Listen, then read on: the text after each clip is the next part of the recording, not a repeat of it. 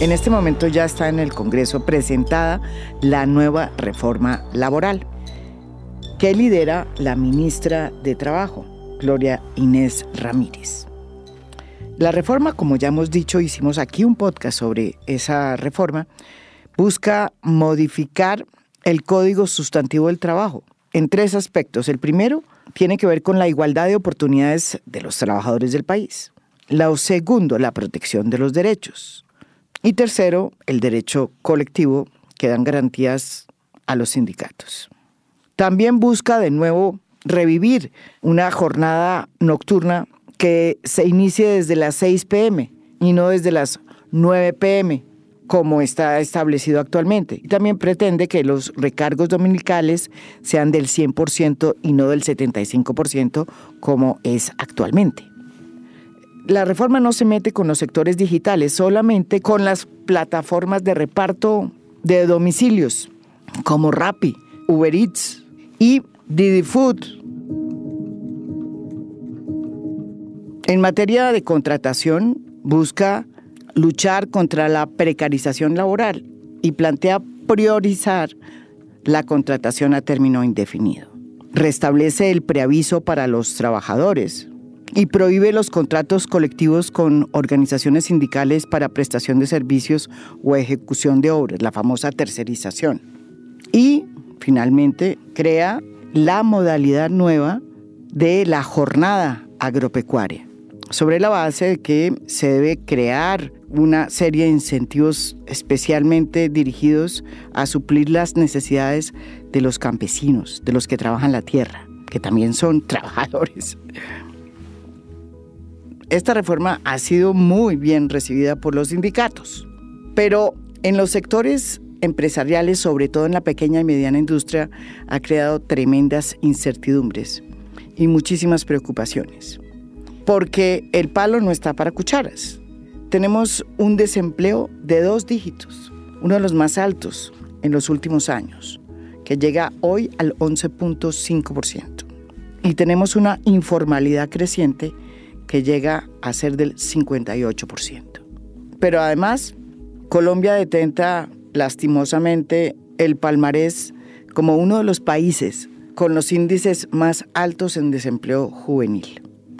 Y si quieren ustedes ir más a fondo sobre los pormenores de esta reforma, les recomendamos un podcast que hicimos aquí, precisamente con los representantes de la pequeña y mediana industria, sobre las inquietudes que había en torno a la reforma laboral.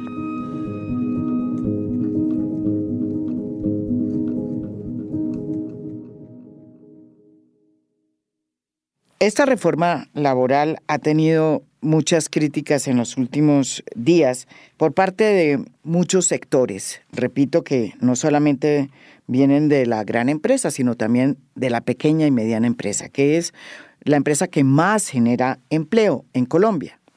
Para responder todas esas inquietudes, pues tenemos aquí, en vivo y en directo, a la ministra de Trabajo, Gloria Inés Ramírez. Una ministra que tiene además a su cargo 2 reformas. No solamente esta, también la reforma pensional. Y de contera, porque por el ladito también la reforma de salud.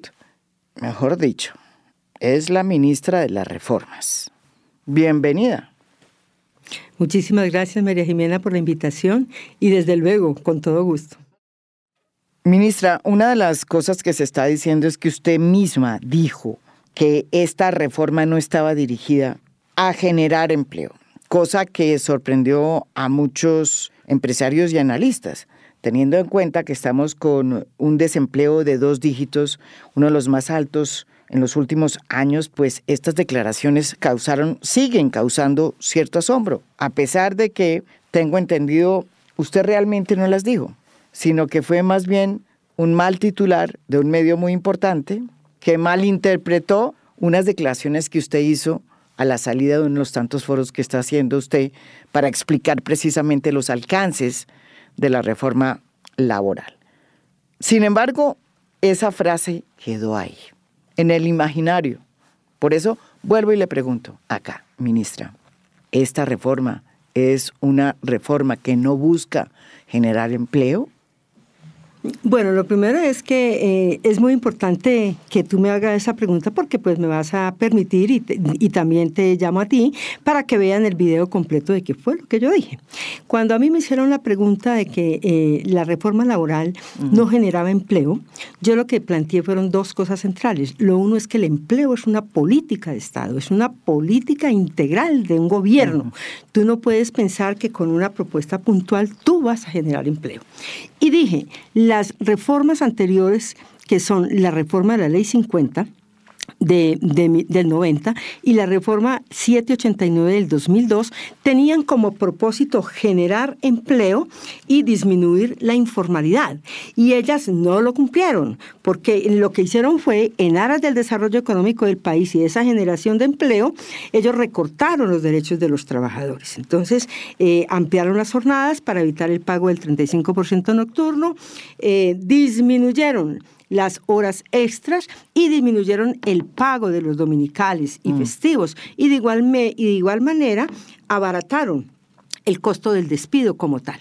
Pues lo que quedó mostrado en el tiempo es que efectivamente reducir los derechos no garantiza que se genere empleo. ¿Por qué razón? Porque el empleo es una política integral. Entonces lo que yo dije es, con ese contexto, que es absurdo pensar ¿ya? Que con una reforma laboral se fuera a generar empleo. Lo que yo dije es que el empleo, la reforma laboral, las relaciones laborales apoyan, ayudan, pero no son la esencia de una política de empleo. La reforma que hizo Uribe, de la cual habla la ministra de Trabajo, es la Ley 789 del 2002, que extendió el horario de trabajo de 6 de la tarde a las 10 de la noche.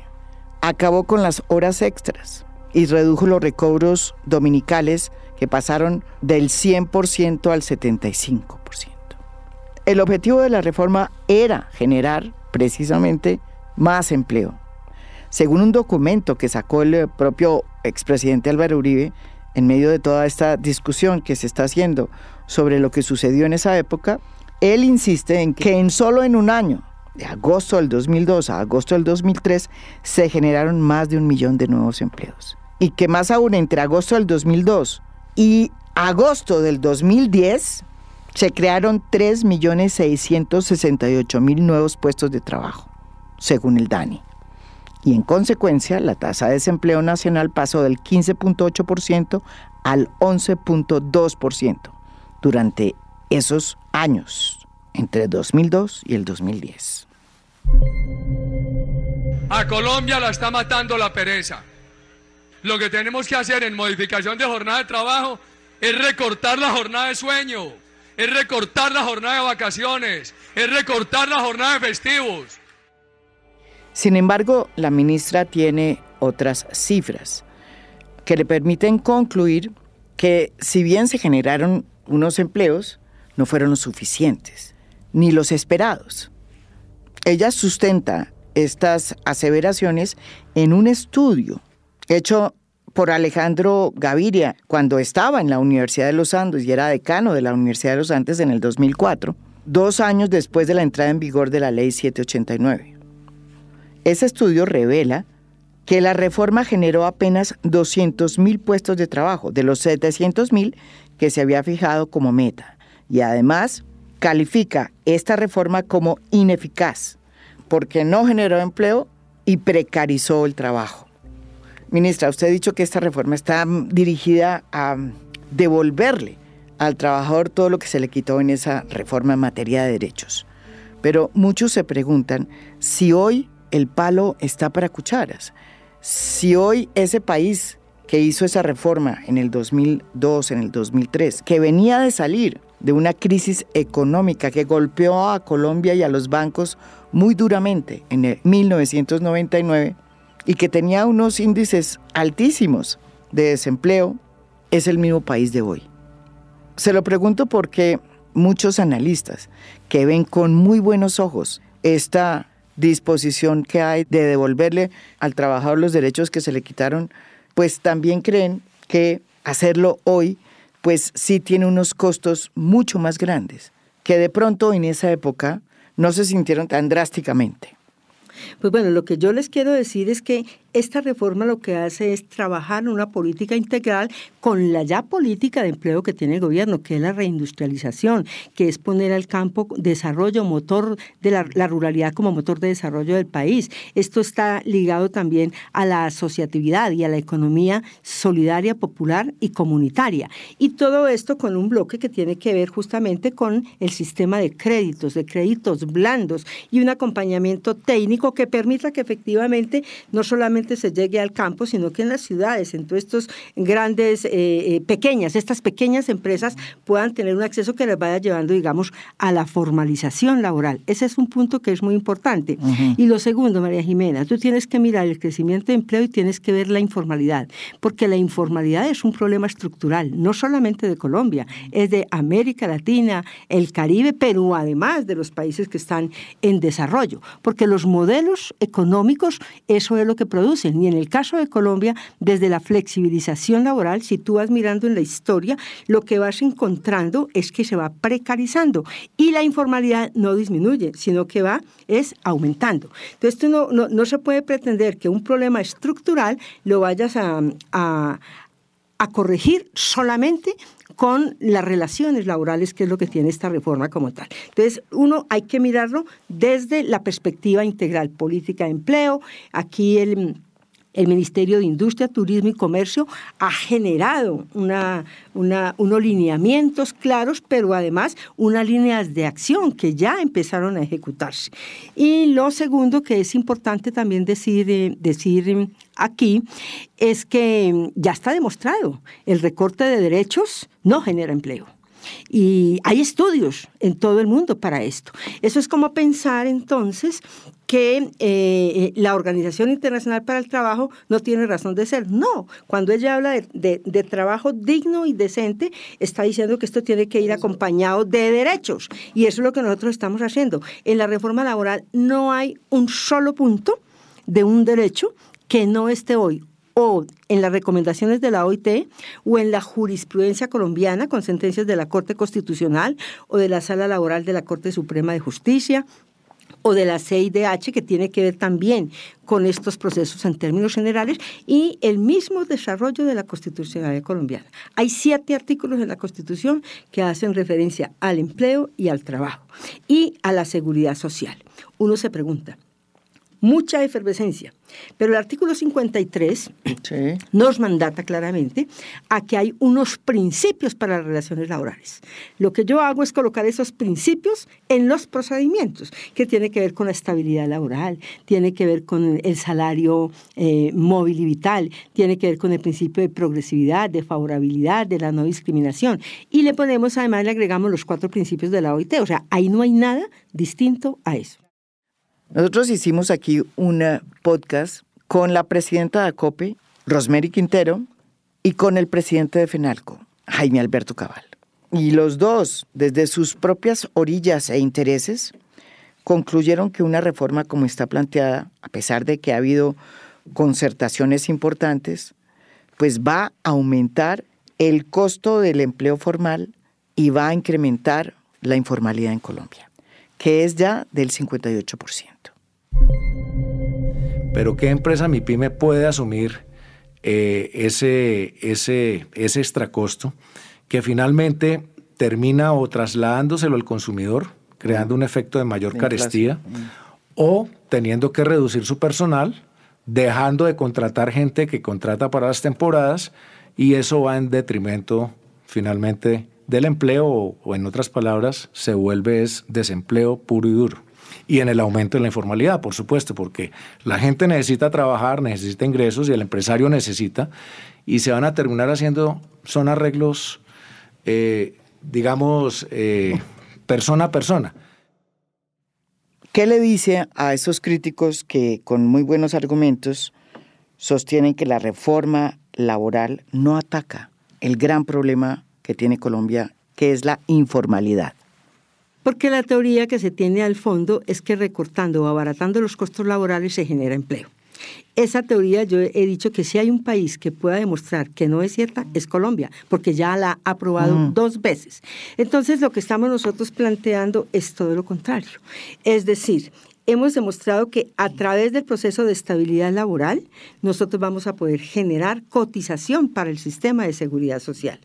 Y en la mayor posibilidad que tengan los trabajadores de estar con una estabilidad, su ingreso también se vuelve para la cadena productiva porque tiene más capacidad, digamos, de consumo, entre otras cosas. Pero esta reforma plantea 5 tipos de contratación, que es el tema de la estabilidad laboral. Hay que decir aquí con claridad y las cosas como son. Lo que nosotros estamos diciendo es, aquí hay que trabajar con derechos. Tal y como estamos. Es decir, usted no puede ser como empresario, estar en la OIT y estar de acuerdo y venir a su casa y no aplicarlo. No, eso se llama doble moral. Lo que yo estoy diciendo es, vamos a hacer coherencia, vamos a llevar a Colombia a los estándares internacionales y nacionales en términos de derechos. Y en términos de estabilidad laboral, no es cierto lo que se ha dicho, porque la reforma tiene 5 tipos de contratación. Ponemos la centralidad en el contrato a término indefinido, pero se mantiene, por ejemplo, el contrato de obra o labor. Sería uno irracional si no entendiera que cuando yo contrato, por ejemplo, un edificio, ese edificio tiene una durabilidad, unos costos, si usted me dice, eso dura 2 años, pues el contrato de obra-labor va 2 años, si son 3, son 3 años. Lo que hace la reforma es que limita, los acota, no pueden haber las prórrogas, a no ser que haya un motivo de fuerza mayor, como una avalancha, una ola invernal como la que vivimos, o un sismo, un terremoto que haga eso. Eso es distinto.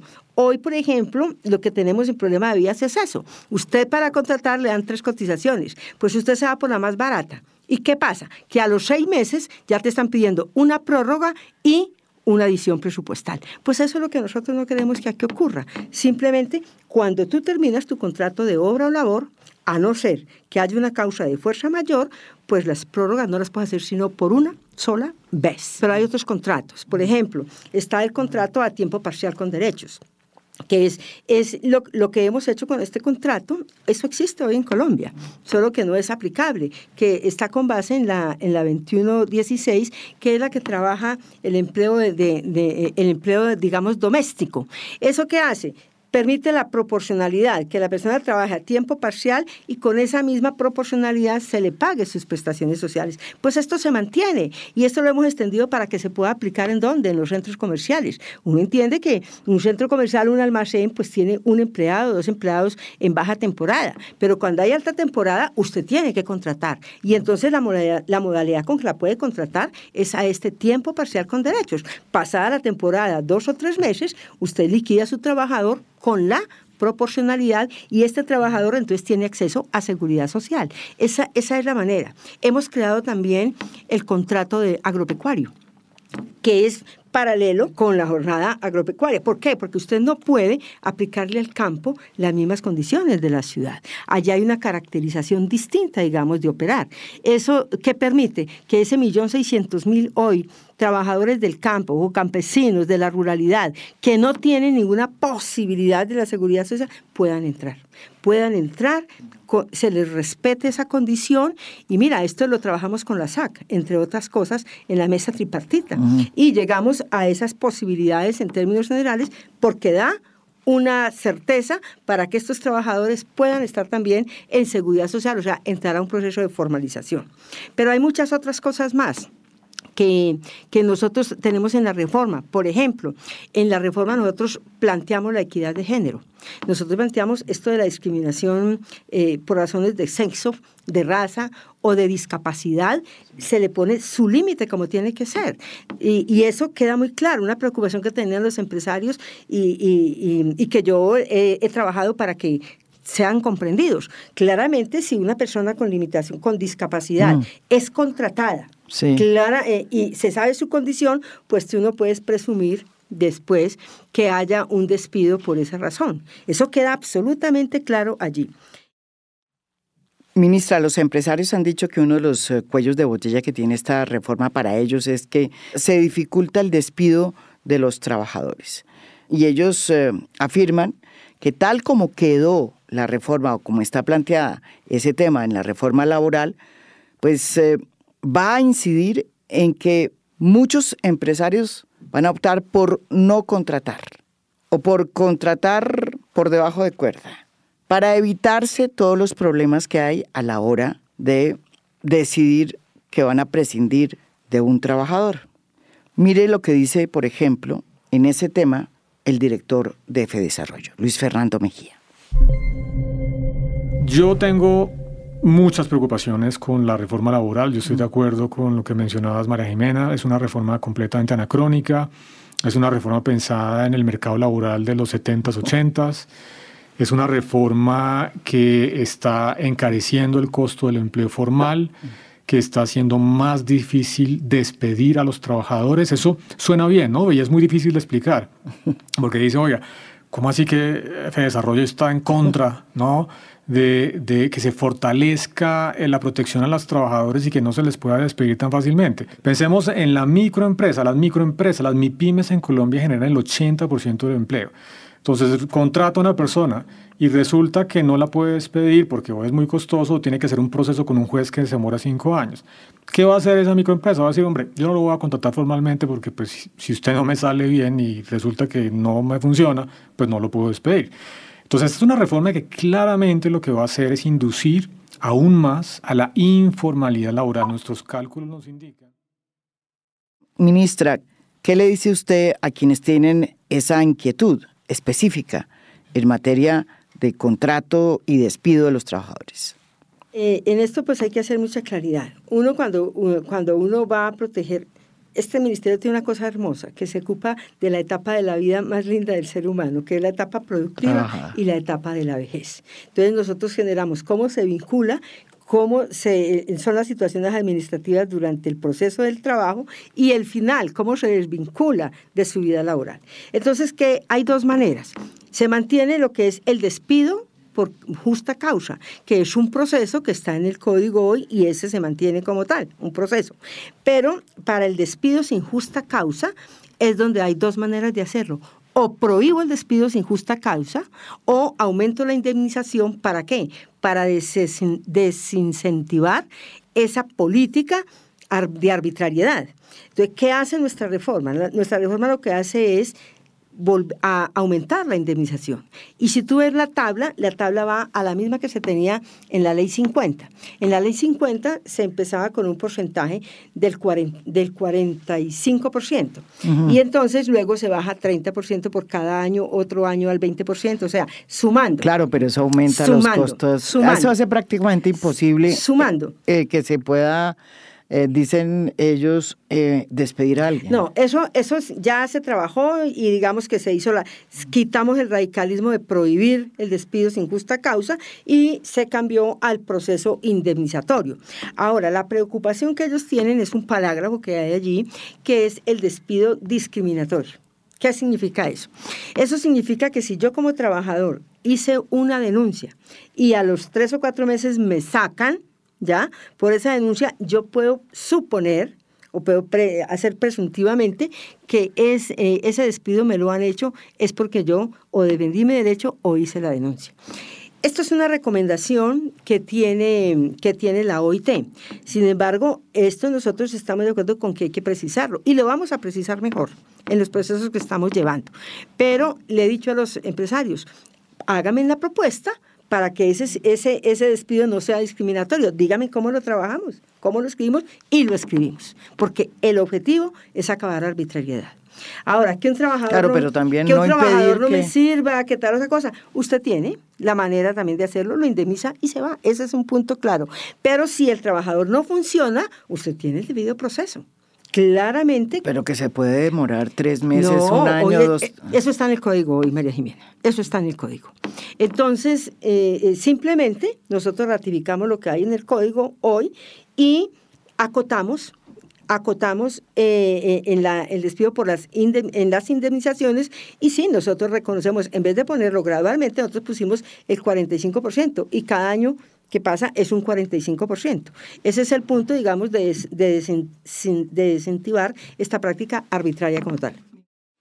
Ministra, pero ¿no será que esa carga que hoy la asume el empresario no la puede asumir el Estado a través de figuras como el seguro al desempleo, que son muy comunes y que se están usando desde hace muchísimo tiempo en economías como la europea y la propia economía de Estados Unidos. ¿Usted qué opina de esta propuesta que la ha hecho el propio Fedesarrollo? Cuando yo despido es una cosa. Y otra cosa es cuando yo quedo desempleado por otras razones. Pero aquí en Colombia también hay un seguro de desempleo, eso se llama el FOSPEC. ¿Qué es lo que pasa? Que en Colombia eso no funciona bien. Eso es administrado por las cajas, pero realmente ese seguro no es oportuno, no es eficiente, no es eficaz. Porque mira, eso es un salario mínimo y medio. ¿Ya? Primero tiene que ser miembro de una caja de compensación para poder acceder a ese seguro. Lo segundo, se lo pagan en cuotas. ¿Ya? Y tercero, te dan una parte en especie, o sea, eso no sirve. Cuando tú llegas, te lo despiden en 3 o 4 cuotas y es un salario mínimo y medio, eso no tiene sentido. Entonces, lo que yo digo es, esto lo estamos cambiando, lo estamos reformulando para que efectivamente el próximo año que empiece a funcionar esto, tengamos ese sistema de seguro de desempleo de manera distinta. Hoy, por ejemplo, yo digo, las cajas tienen un capital, la gente no lo usa. ¿Y por qué no lo usa? Porque es tanta la burocracia y es tanto lo que tiene que hacer que usted se cansa. Finalmente decir, para que me den 100.000 pesos que no me arregla esto y me lo den en cuota, eso no funciona. Entonces, estamos en eso hay razón. Hay que transformar este seguro de desempleo y en esa tarea estamos. Pero lo segundo es que tú no puedes incentivar el despido arbitrario. El que no funciona tiene toda la posibilidad en el proceso para que efectivamente sea desvinculado. Eso está claro, solo que uno lo tiene que mostrar, que efectivamente eso la persona no funciona. Dicho. No. Si usted tiene, por ejemplo, un empleado que tiene que producir esto y no lo produce, pues simplemente usted aplica su cláusula. Además tiene los reglamentos internos. Nosotros no quitamos los reglamentos internos de las empresas como tal. Y mantenemos una cosa. Esta reforma recogió algo de ACOPI, que los empleados paguen preaviso, eso está muy bien, pero que los empleadores también. Si a mí me van a echar, me tienen que dar la oportunidad de 30 días para que yo también tenga la posibilidad de condicionarme para eso. Y de igual manera, el trabajador. Yo creo que esto nos da unas posibilidades a todos, porque esto está marcado justamente en eso. Usted se va, pero usted no se va de hoy a mañana, a no ser que sea una cosa supremamente grave. Entonces, usted ya sabe que hasta el 30 va. Yo le pongo el preaviso. Y hasta el 30 usted se condiciona, sea empleador o sea trabajador. O sea, esto es equilibrado realmente. Esto es equilibrado.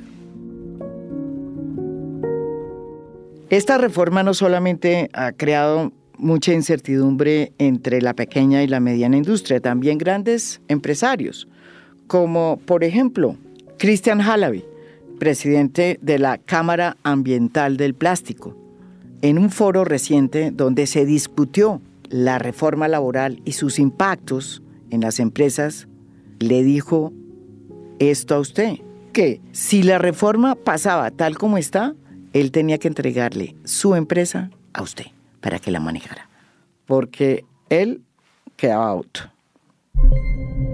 Lo primero es que yo sí creo que si esta reforma pasa como está, al menos desde mi punto de vista, después de los acorralamientos con el tema del plástico, los otros negocios que tenemos dentro de la misma empresa, hoy somos clientes de complementos humanos, yo creo que debemos irnos donde la ministra y decirle, señora ministra, ustedes son los genios, ustedes son los que saben manejar negocios, ustedes son los que saben de estas normas, aquí tiene las llaves de la empresa, la dirección es tal y el escritorio de la gerencia es tal, para que lo manejen, porque yo me declaro incapaz de manejar el negocio que hoy tenemos con las nuevas condiciones, así.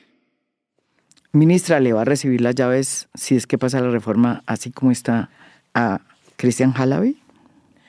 Dígale que yo recibo la llave. Yo recibo la llave porque yo sí tengo la convicción y la certeza de que los trabajadores y sus derechos no quiebran las empresas. Al contrario, si usted tiene trabajadores tranquilos, trabajadores con bienestar, está comprobado en los estudios nacionales e internacionales de que ahí aumenta la productividad. Eso es absolutamente claro. Lo que no podemos tener hoy es esa costumbre inveterada de que usted aumenta su capital o aumenta sus ganancias de alguna manera recortándole los derechos a los demás. Otra de las críticas que hay sobre esta reforma, que la he escuchado en varias oportunidades, es que esta es una reforma hecha para la gente que ya tiene empleo y que busca atacar esa precarización, y que además es una reforma pensada desde la tribuna de los sindicatos. que son también un poder importante en Colombia, a pesar de que el 12% de los trabajadores están afiliados a los sindicatos. Usted que viene del mundo sindical, ministra, ¿qué opina de esta crítica que se le hace a su reforma? Bueno, mira, hay 3 elementos que uno tiene que tener aquí presentes. El mundo de trabajo es cambiante. Y efectivamente el horizonte que tenemos es de un trabajo menos de lo que tenemos hoy desde el punto de vista de las empresas fordianas, digamos, de épocas anteriores. Pero lo que queda absolutamente claro es que deben haber derechos. Aumenta la tecnología, aumenta la ciencia, nanotecnología, tenemos la robotización, la automatización, los empleos verdes, ¿ya? Yo no protejo a la máquina, yo tengo que proteger es al que está detrás de la máquina. ¿Ya? Y entonces, por muchas máquinas que haya, siempre tienen que haber personas que estén allí. Y es a esa persona que van dirigidos, digamos, los derechos. Por ejemplo, el trabajo de las plataformas, ¿ya? Claro que estamos de acuerdo. Y esta es la forma laboral que se va casi que a imponer a futuro. Por eso, desde ya esta reforma lo contempla y planteamos lo que es la reconversión laboral. Que eso significa que si la empresa va a un cierre, tiene que pensar no solamente en el cierre empresarial, en el cierre de deudas, en el cierre comercial, sino que tiene que pensar en un cierre laboral. Tiene que pensar qué va a pasar con la gente que tiene vinculada. ¿Y eso qué implica? Que, hombre, si usted no cierra de un día para otro. Usted siempre va haciendo un análisis y si cierra, usted dice, en 6 meses ya esto no me da y usted empieza a preparar ese ciclo. Pues bueno, aquí empezamos un proceso de reconversión. ¿Usted qué puede aprender? ¿Qué otro oficio? ¿Qué otra cosa sabe hacer? Y en ese proceso de reconversión, el Estado ayuda. ¿Cómo? A través del SENA, con programas claros que pueden diversificar. Pero tenemos otros programas, por ejemplo, como el RAP, que es el reconocimiento de aprendizajes previos. Eso nosotros lo certificamos por competencias para que estas personas les quede más fácil buscar trabajo en otra entidad. Pero también tenemos en el Marco Nacional de Cualificaciones la formación dual, que eso también es otra cosa muy importante que estamos pensando, digamos, hacia futuro. Eso es, digamos, lo que nosotros trabajamos. Pero indudablemente hoy, por muchas plataformas que usted tenga, lo que dice esta reforma es, no podemos regular todas las plataformas, porque yo no puedo, por ejemplo, regular el comercio en línea, no tengo cómo. Tampoco tengo, por ejemplo, los Airbnb, estos apartamentos, tampoco, yo no puedo reglamentar por acá. Airbnb, yo no tengo cómo reglamentarlo. Pero lo que sí yo puedo hacer es para aquellas plataformas que son de reparto, que son geolocalizadas, que tienen ese proceso.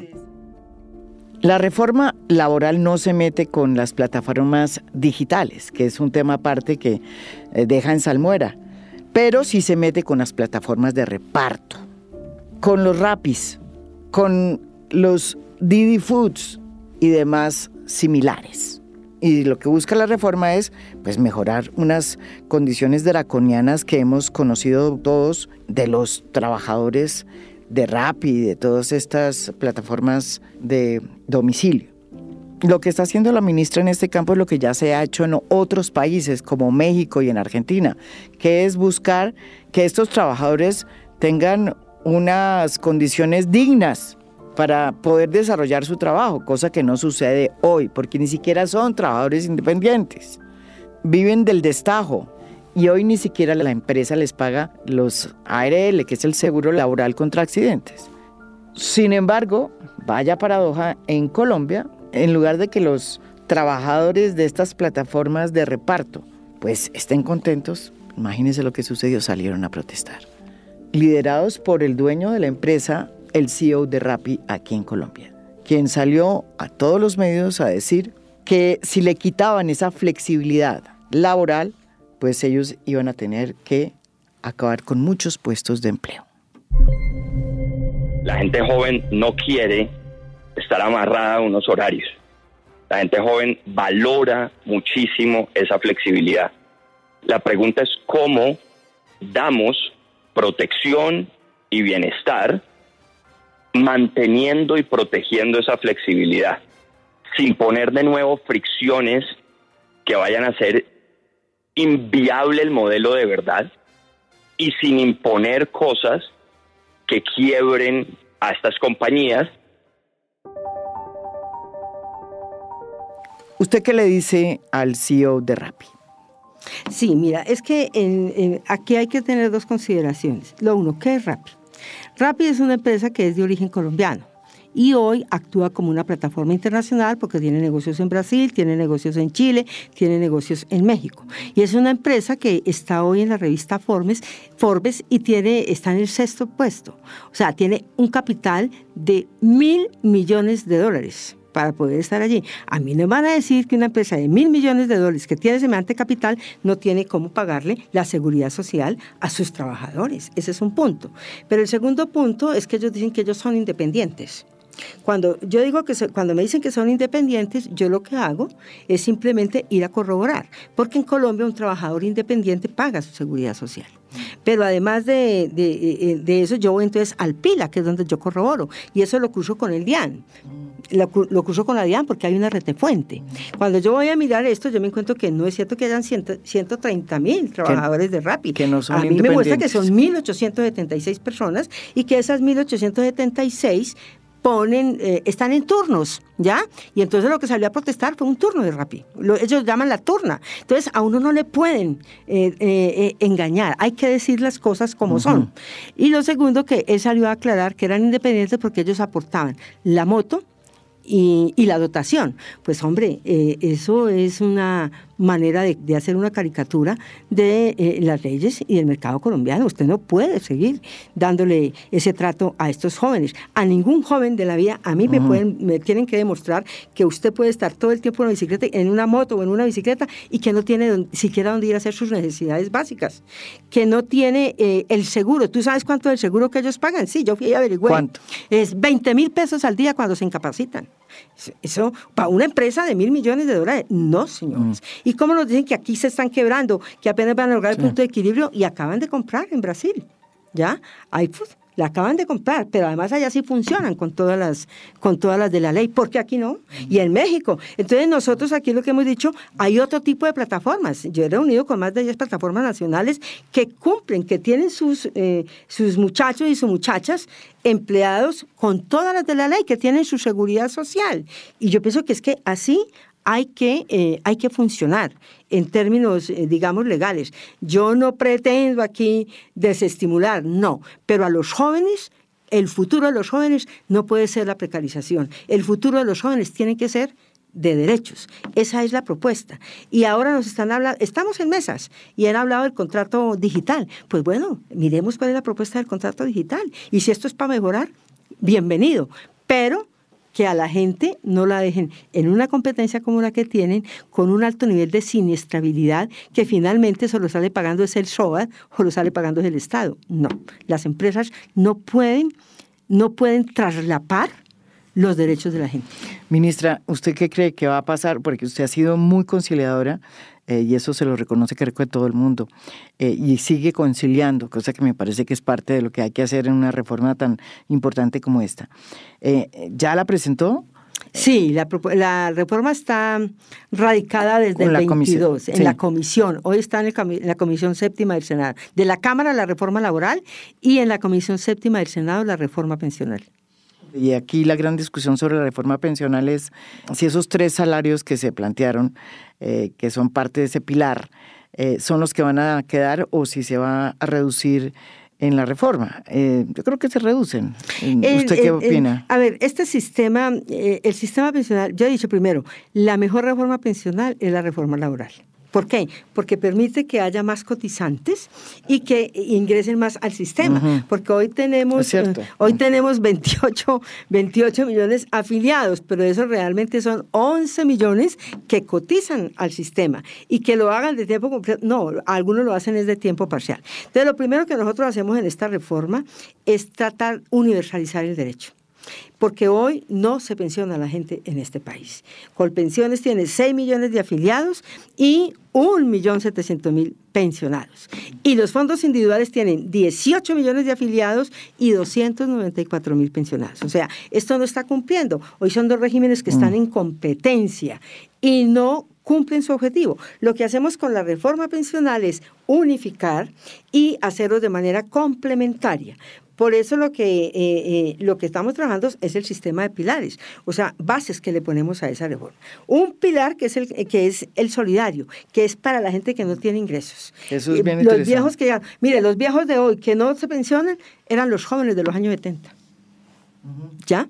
Y hoy no tienen posibilidad, no tienen nada. Entonces, viven, como yo he dicho, eso de la caridad de sus hijos realmente, porque los hijos uno lo pueden querer mucho, tienen una dinámica propia en su vida, pues entonces dignificamos. Luego hay una cosa que es muy hermosa, que es el segundo pilar, que es el semicontributivo, que ese es el de mayor masa, porque son las personas que cotizan, pero no les alcanza para llegar a la pensión. Entonces, aquí nosotros les damos una base, van a cotizar porque hay que incentivarlo, y al final de sus días, ¿qué van a tener?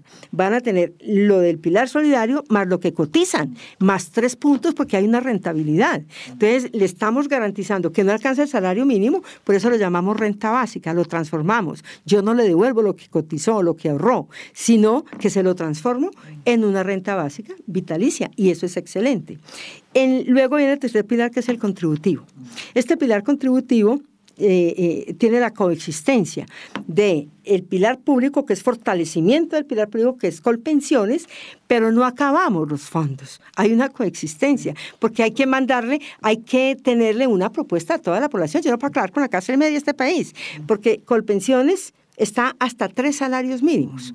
De ahí para allá, el excedente va justamente al sistema de ahorro individual, a los fondos. A los fondos de ahorro. A los fondos de ahorro. De ahorro privado. Qué lindo tiene esto, que la persona, nosotros hacemos 2 transiciones. Una transición que es muy importante, que es la persona que tenga hasta 1000 semanas, nosotros le damos la pensión anticipada. Eso es lindo, porque en vez de quitarle y devolverle, lo que hago es, le doy la pensión, y de su pensión yo le saco la cuota hasta que cumpla las 1.300 semanas, o sea, pero tiene su pensión. Y de ahí, yo les cuento, eso yo pienso que es una figura que es equitativa en este país.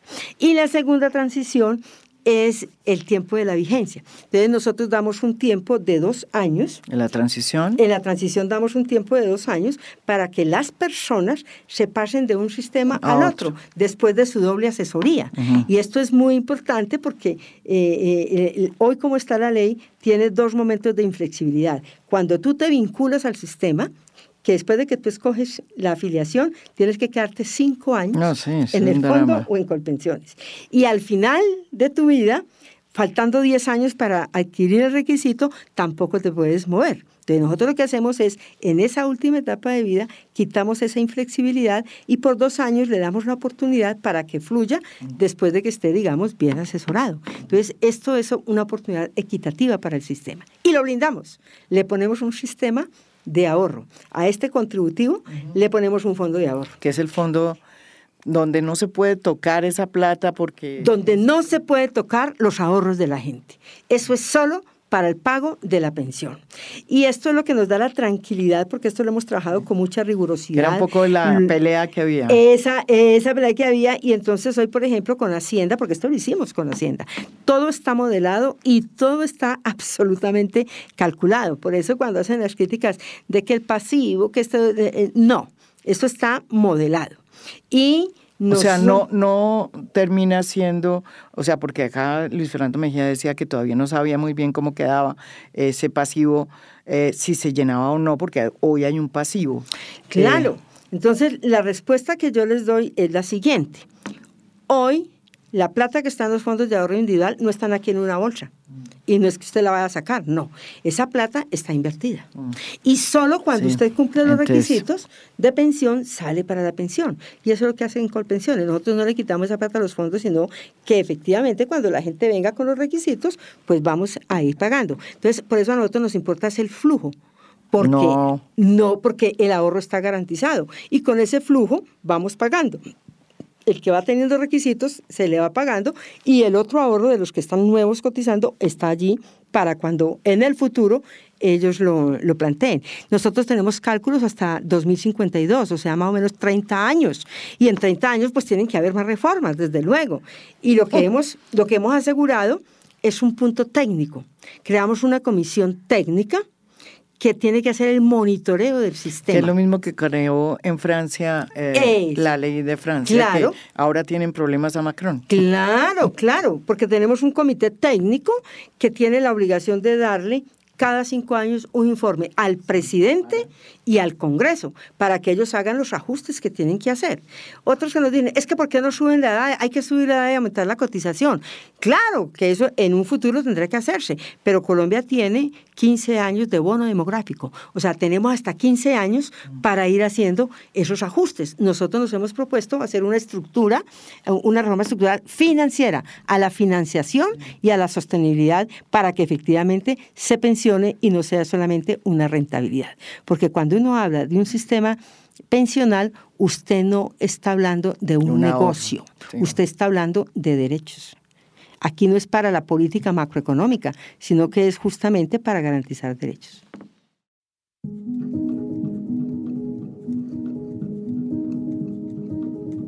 ¿Por qué son importantes estas dos reformas, la pensional y la laboral, que van de la mano, como dice usted?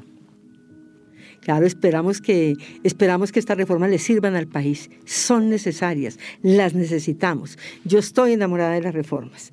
Uno, de la reforma pensional, porque es muy equitativa, es muy rigurosa y da una oportunidad a toda la población, desde el que no tiene, al que tiene un poquito, al que tiene un trabajo y al que tiene mucho. O sea, no lo encasillamos, le damos la oportunidad, con la base de que tenemos una pensión pública fundamental. Y la reforma laboral es desde luego, claramente, porque si usted logra estabilidad, usted dignifica la vida de las personas. Nosotros tenemos una sociedad del trabajo, entonces tenemos que hacerla no del trabajo precarizado, sino un trabajo dignificado. Esto es A Fondo, un podcast original de Spotify. Mi nombre es María Jimena Duzán.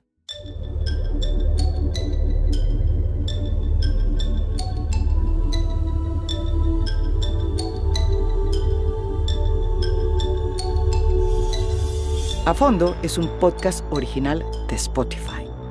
Producción general, Lucy Moreno. Editor de contenido, Michael Benítez Ortiz. Postproducción de audio, Daniel Chávez. Y Blue Velvet. Música original del maestro Óscar Acevedo. Gracias por escuchar. Soy María Jimena Duzán.